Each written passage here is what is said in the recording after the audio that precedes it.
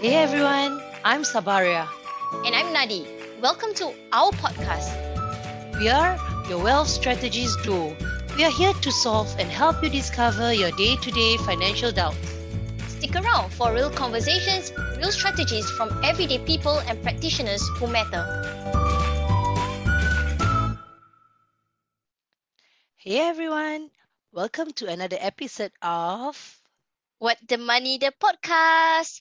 Today, we will be speaking to an individual who is practically the backbone of the community and a practitioner who's indeed experienced in her field.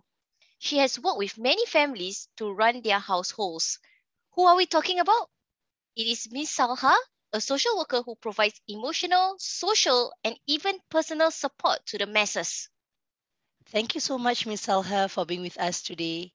Can you tell us a bit more about yourself? Like, how long have you been working as a social worker?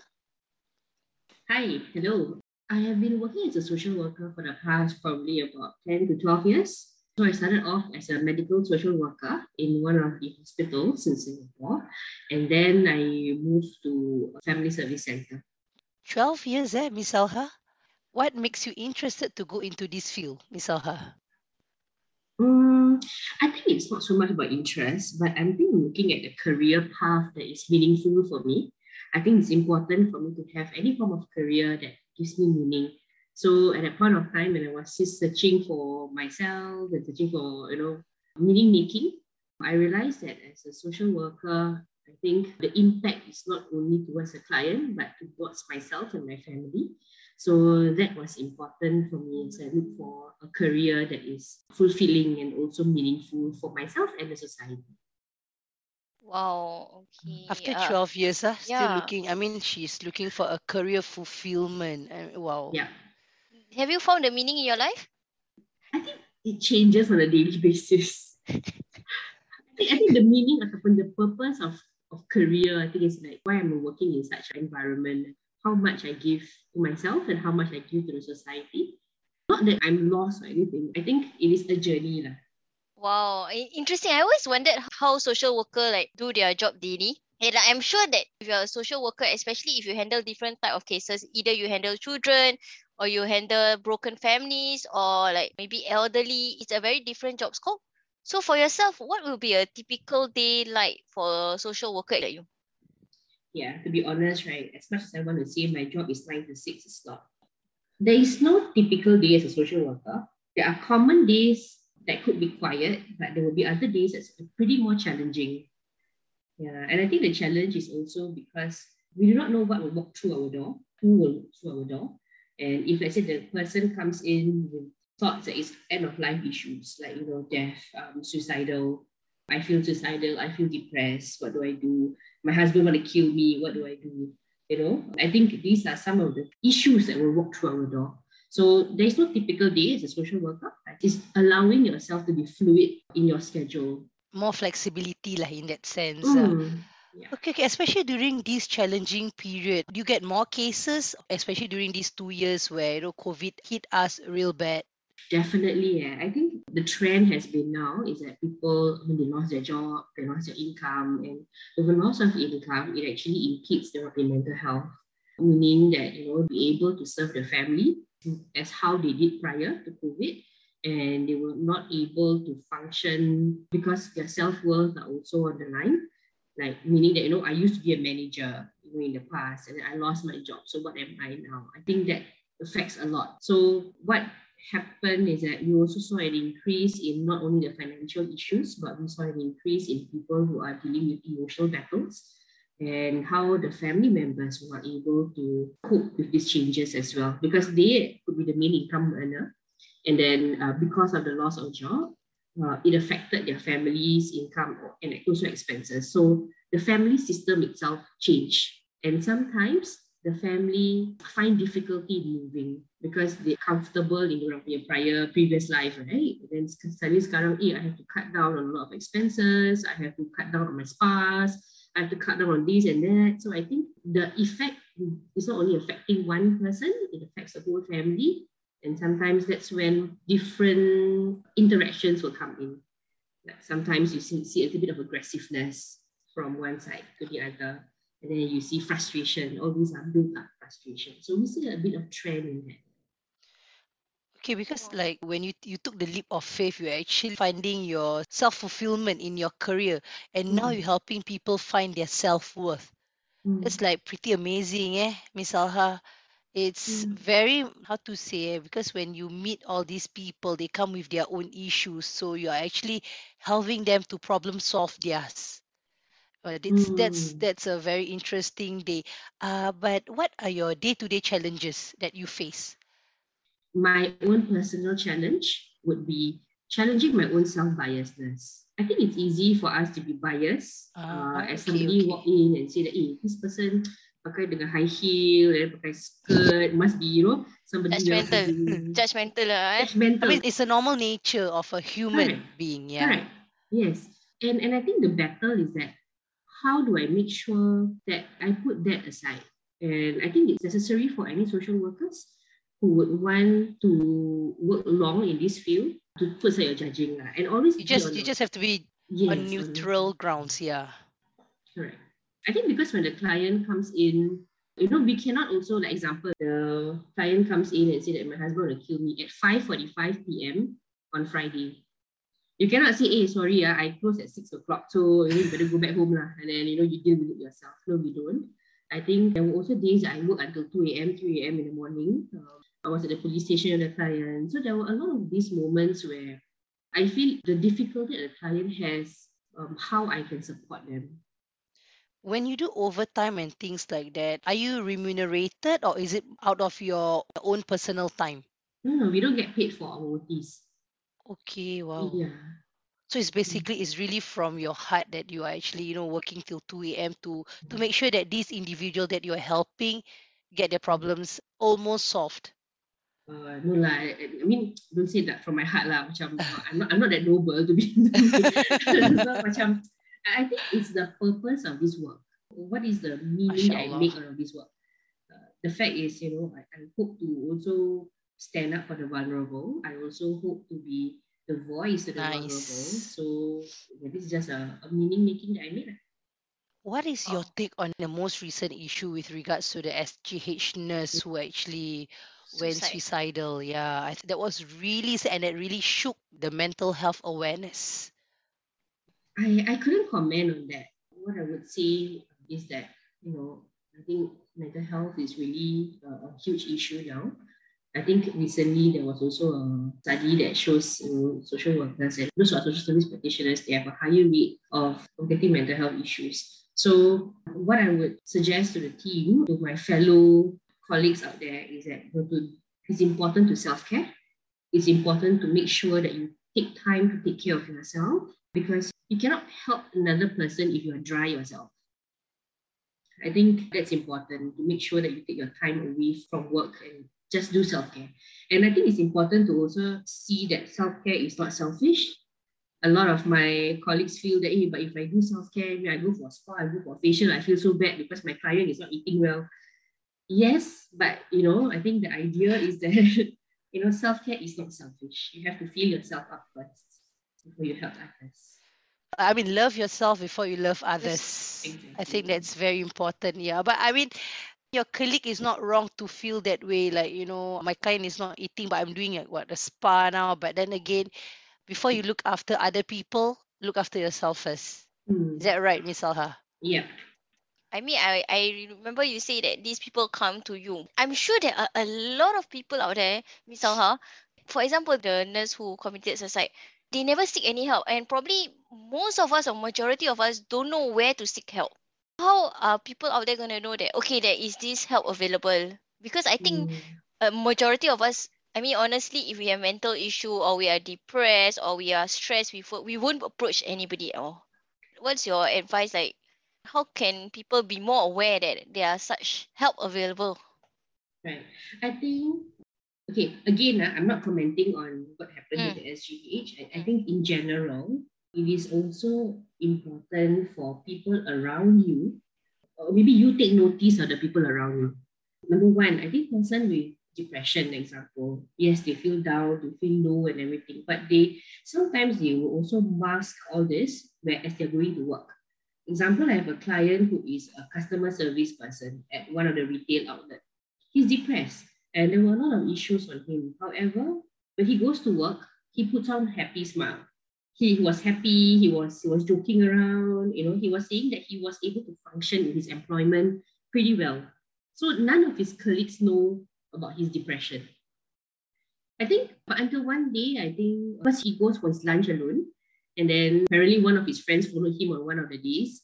And that's when he poured out a lot of things because his friend saw that if there was some difference in you today, what happened. I think for us, we need to be vigilant on the people around. That's one. And when we know that if this person needs help, there are a lot of sources actually. IMH might be a bit of a stigma, tapi you can walk into any of the hospitals or even any of the private clinics as well. There is protocols for each GPs or helping professionals to see that, if you are having certain kind of criteria, certain kind of things that is a red flag of certain health issues, there's a flow lah, as in like after this, where do you go? After this, where do you go? So I would feel that the easiest way is just to walk into any of the GP or hospitals.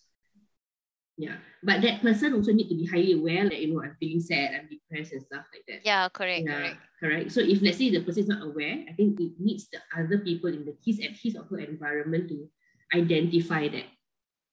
Wow. Okay. So Sat, please be aware of my mental health. Yes, thank you. Same. That's why. I mean, this is what I actually learned from young, right? Someone who's always happy or who's always positive doesn't necessarily means they are okay. Take the clowns. Take clowns for example. Yes. They're actually the saddest people, but it's their job to make other people happy. So, yeah, I mean, I think all of us has the duty to just, to care for the person closest to us and just look out for signs. I mean, even the smallest signs. Yeah. Okay, Salha, I mean, from your personal experience, what do you learn from it that can put into practice, especially in financial aspect? I think in financial aspect, so this is away from the mental health issues. It is the idea of coming in from that person's point of view of what is their belief of money. Because some people hate money, okay? And some people honor money. I mean, I need to also, what I learned from it is what is my interaction with money and what is the client's interaction with money. Also, client comes in with some specific requests, for example. And most of the time, the request is, the presenting issue is money, it's financial. But I also sense that in all presenting issues are financial, there are underlying issues. So usually money is just the tip of the iceberg. And when the client comes in and says that I don't have money, I lost this, I lost that, there is a lot more underlying issues that they are facing. And most of the time, it's their self-worth and the idea that, why that money is an issue is also, I mean, other than their self-worth, I think it's a general idea of what their family sees them through money. I mean, that is what I learned from my daily interaction. All right. So basically, when they approach social services or social worker like you guys, right, it do revolve around financial related things. I mean, although it's related to something else, right? They're presenting issues. So usually a person, right, will be driven to go to a center to go and seek help. Usually they're driven by financial concerns. Because it's it's tangible, it's practical. It's something that my kids don't have food. I need to get food for them, but for food I need money. Okay, so usually they won't come in for I'm depressed. Sometimes, if you are very highly attuned to yourself, you will know that I come in because I need help for my mental health. But if no, I think usually they were driven by finances. Tetapi the underlying issue will be probably mental health, probably gambling issues, probably I couldn't afford something, tapi I just want to buy it, so I buy it on a loan, for example. So there were a lot of things on top of just finances. It's just that when they come in, it's usually, okay, I have no money, I have not enough money. But then when you do a fact find, it's actually more than that. Yes, most of the time it is. Yeah, because I think because money is a very general need. You see, so it's what they see and what they can actually voice out first. Correct. It's a Yeah, and practical then after need, that, correct? yeah, correct. So, Miss Alha, what is the most misconception about a social worker that you actually receive day to day? Okay, so Oh, the I hear that common sigh. I hear that sigh. It's okay. We are here for you. the common misconception kan is that social workers are miracle workers. So example, okay, Magician, eh? magician, people magician. So like example, a client who comes in and say that, you know what, I'll be kicked out from my house today. I need a house tomorrow. So Wow, okay, so okay. how do I build a house for you? During my younger days, I'm still young, during my younger days in social work, I think these are some of the questions or the personal biases that I have. How come you're homeless? You know, these kind of things. We are in Singapore, there is no homelessness in Singapore. You know, very ideal, rosy picture. But then the common misconception is that, you know, you are here to settle my issues. I got no house, so where's my house? You know, I got no money, so you give me money. And I think the money that they ask for sometimes is not $50, $100. Oh, I need 5,000 because, you know, last time I used to earn 5,000. So it's Wow. like yeah, and then my expenses now I rent a condo, I do this, I do that, so I need this money.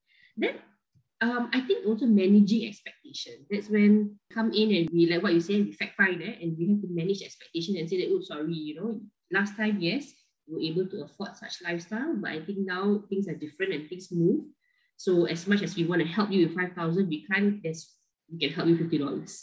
Example, you know, Were they taken aback with the $50, or they just have to take it because I think they that's were what's taken given? aback, tapi I think they were taken aback. But of course, there is this idea of the mismatch expectation. Lah. Also, I think is the idea of their own self-worth, where, wah, betul punya macam boleh memalukan apa, right? I mean, it's very shameful for them. The fact that Face they use, value lah, face yes, value. yes, it's very shameful for them. And I think the idea that, oh, last time I used to earn this much, and then now, you know, I need to go and ask for money. It's like, the idea lah. I mean, I couldn't imagine anybody in that situation to come and seek help. Wow, I think but at the end of the day, that's the reason why we run our podcast and it's named What the Money. And I think every guest we approach, every topic that we're gonna talk about, it really at the end of the day it still revolve around money lah. Like what you mentioned, Mm. usually people Mm-mm. approach you for the first time is usually because of money, but after that then you uncover all the other reason like their self-worth, Mm-mm. everything. So for your 10 to 12 years of experience, right, in this social work, right, can you share with us one very interesting challenging case that you face? On money matters, right? Yeah. Yep. Okay, there is no yardstick to what is a challenging case or not. I think every client that walks in brings in their own set of challenges and their own set of struggles. But I think one significant case that I remember is that this client married with 2 children.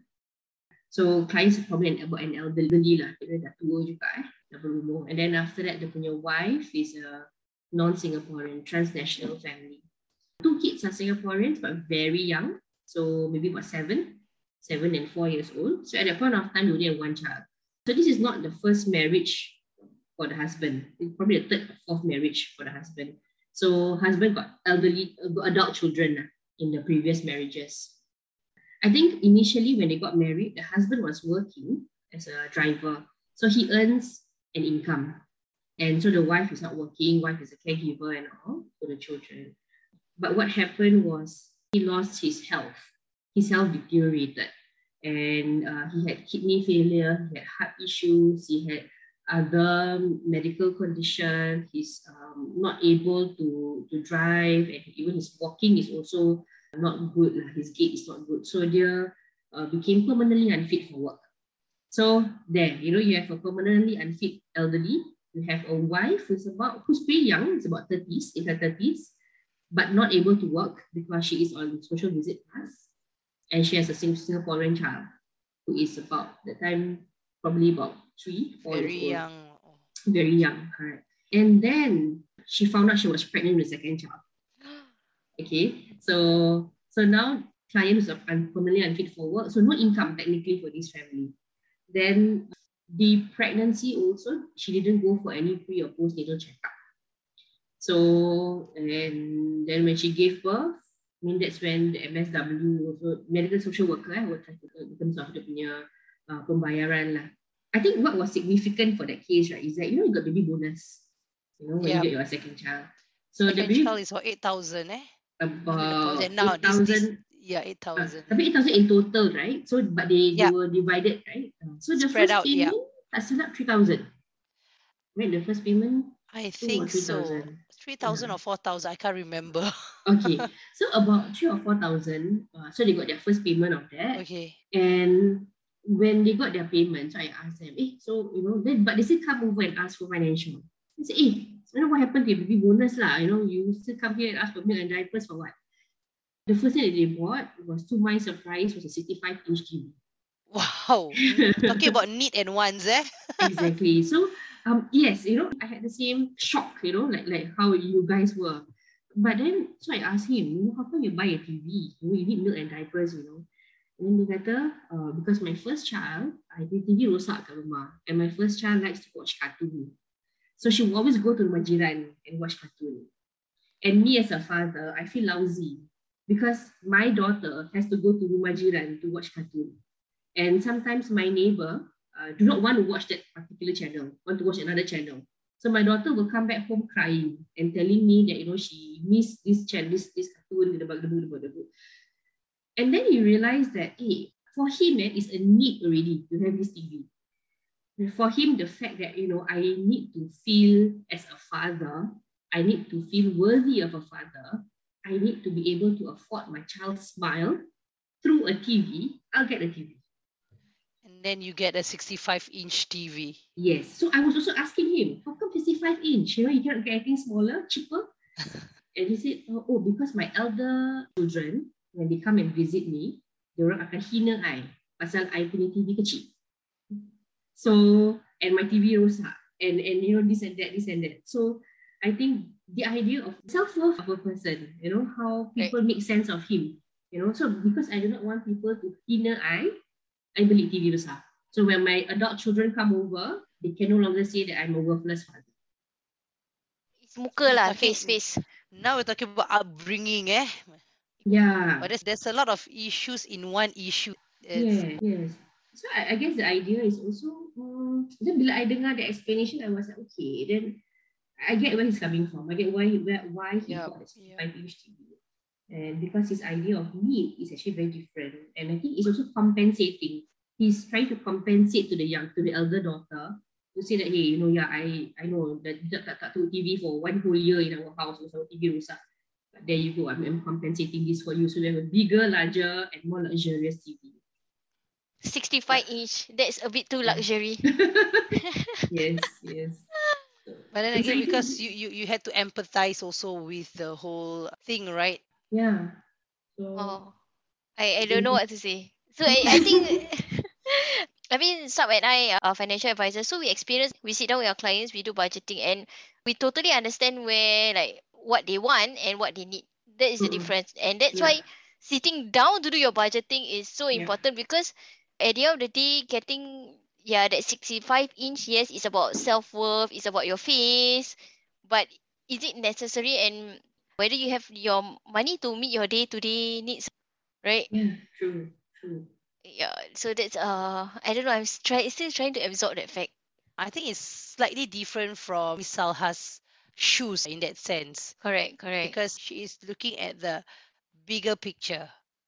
So I think compassion is something that which you need in this career also, eh?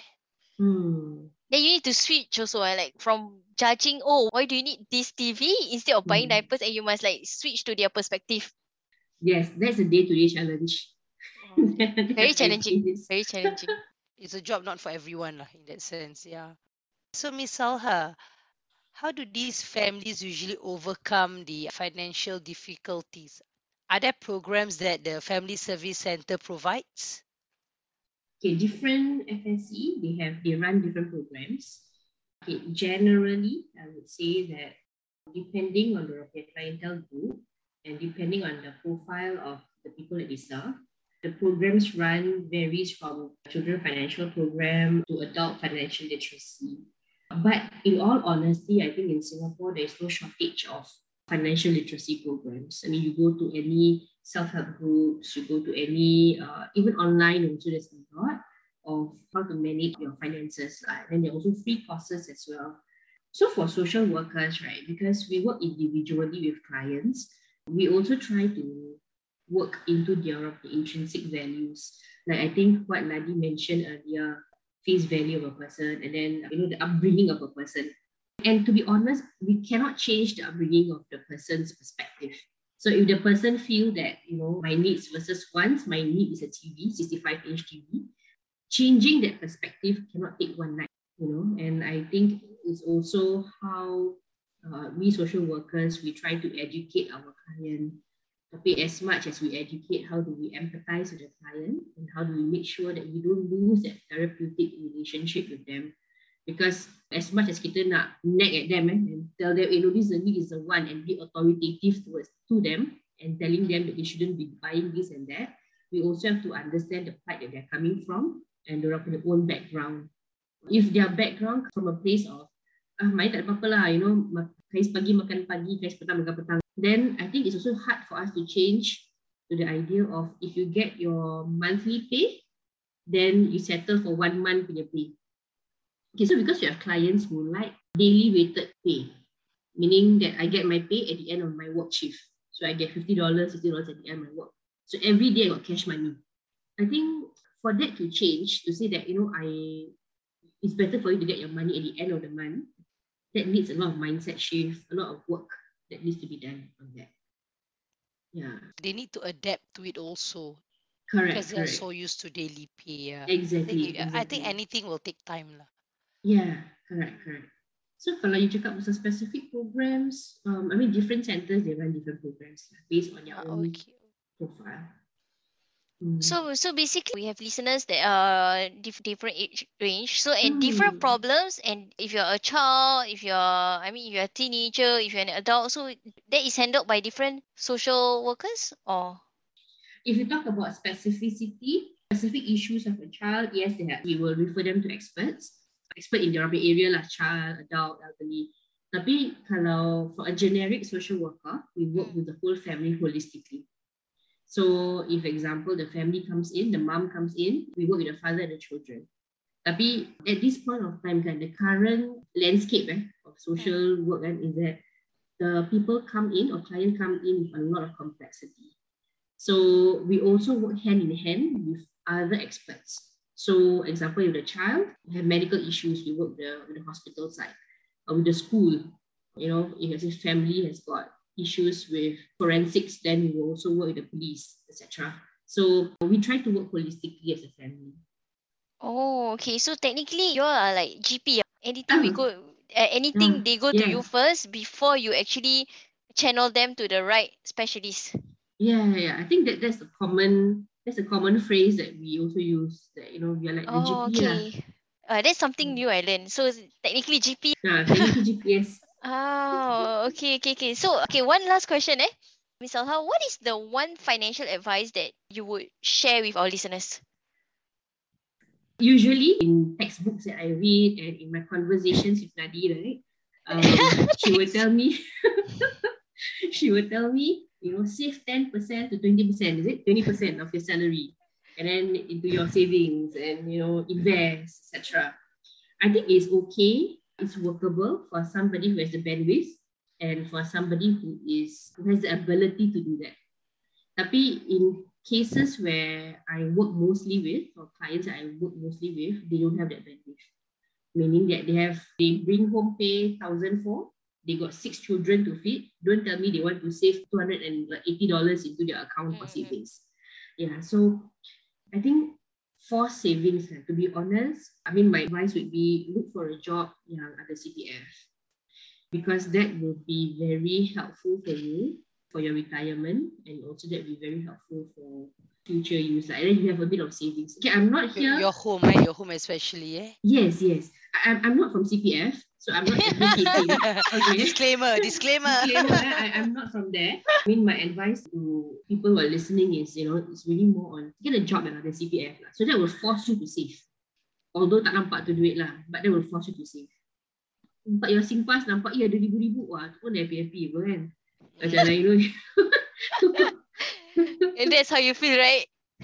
that's how I feel. Tapi cuma tak boleh pakai lah tu. But I think it's also important for us to understand that kalau anything happen to us, the money goes to our family. So True. if anything happened to us, the money still go to, to the use of our family while they grieve for us, or they can move on without us. I think that's also another way to see how these forced savings work. Right. I think maybe like what Miss Saha said, disclaimer, she doesn't work from CPF. Yes, CPF is important, but at the same time, if you're an entrepreneur or if you're self-employed or freelancer, then you need to make sure you are disciplined to actually save that amount of money. Right. Correct. Oh yeah, and another thing, dorang ada DPS kan, Dependent Protection Scheme. Yeah. Try not to opt out lah. I mean, I've seen cases where the clients opt out and it's really sad because the family who gets left behind, the person who passed on is a sole breadwinner. The family who got left behind, and it was hard for them to stand up again and look for a job while they were also grieving for the loss. So there were a lot of things. I love that Miss Alha is on the same page as us, because again, when we are out of the picture, of course, we don't need to care whatsoever, but are we living responsibly? Are we leaving the people behind with something or nothing? So I think what Miss Alha means when she mentioned about the CPF and things like that, technically, you're planning your legacy when you are no longer around. And I think for a general thing, I think that is very, very important. Yeah.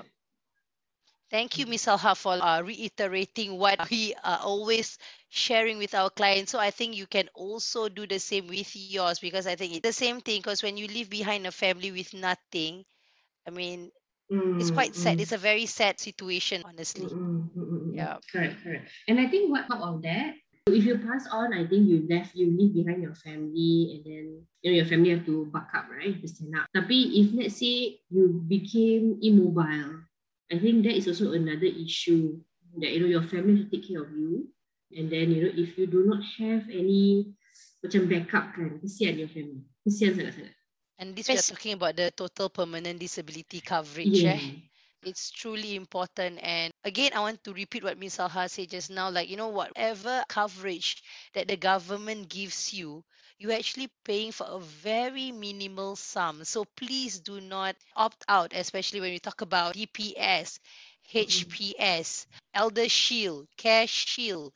I mean, all that you are actually paying for a minimal sum. And do speak to us if you have any questions pertaining to it, because we would be able and we would be glad to help you. Yeah. Thank you, Miss Alha, for a very heartwarming and eye-opener conversation this morning.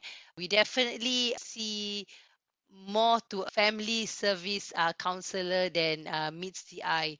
So for any questions pertaining to financials, or even of anyone who has mental issues or anything that you can highlight to us, do drop us a message on our Instagram at Wealth Strategies Duo. Thank you for listening to What the Money, the podcast. See you on another episode.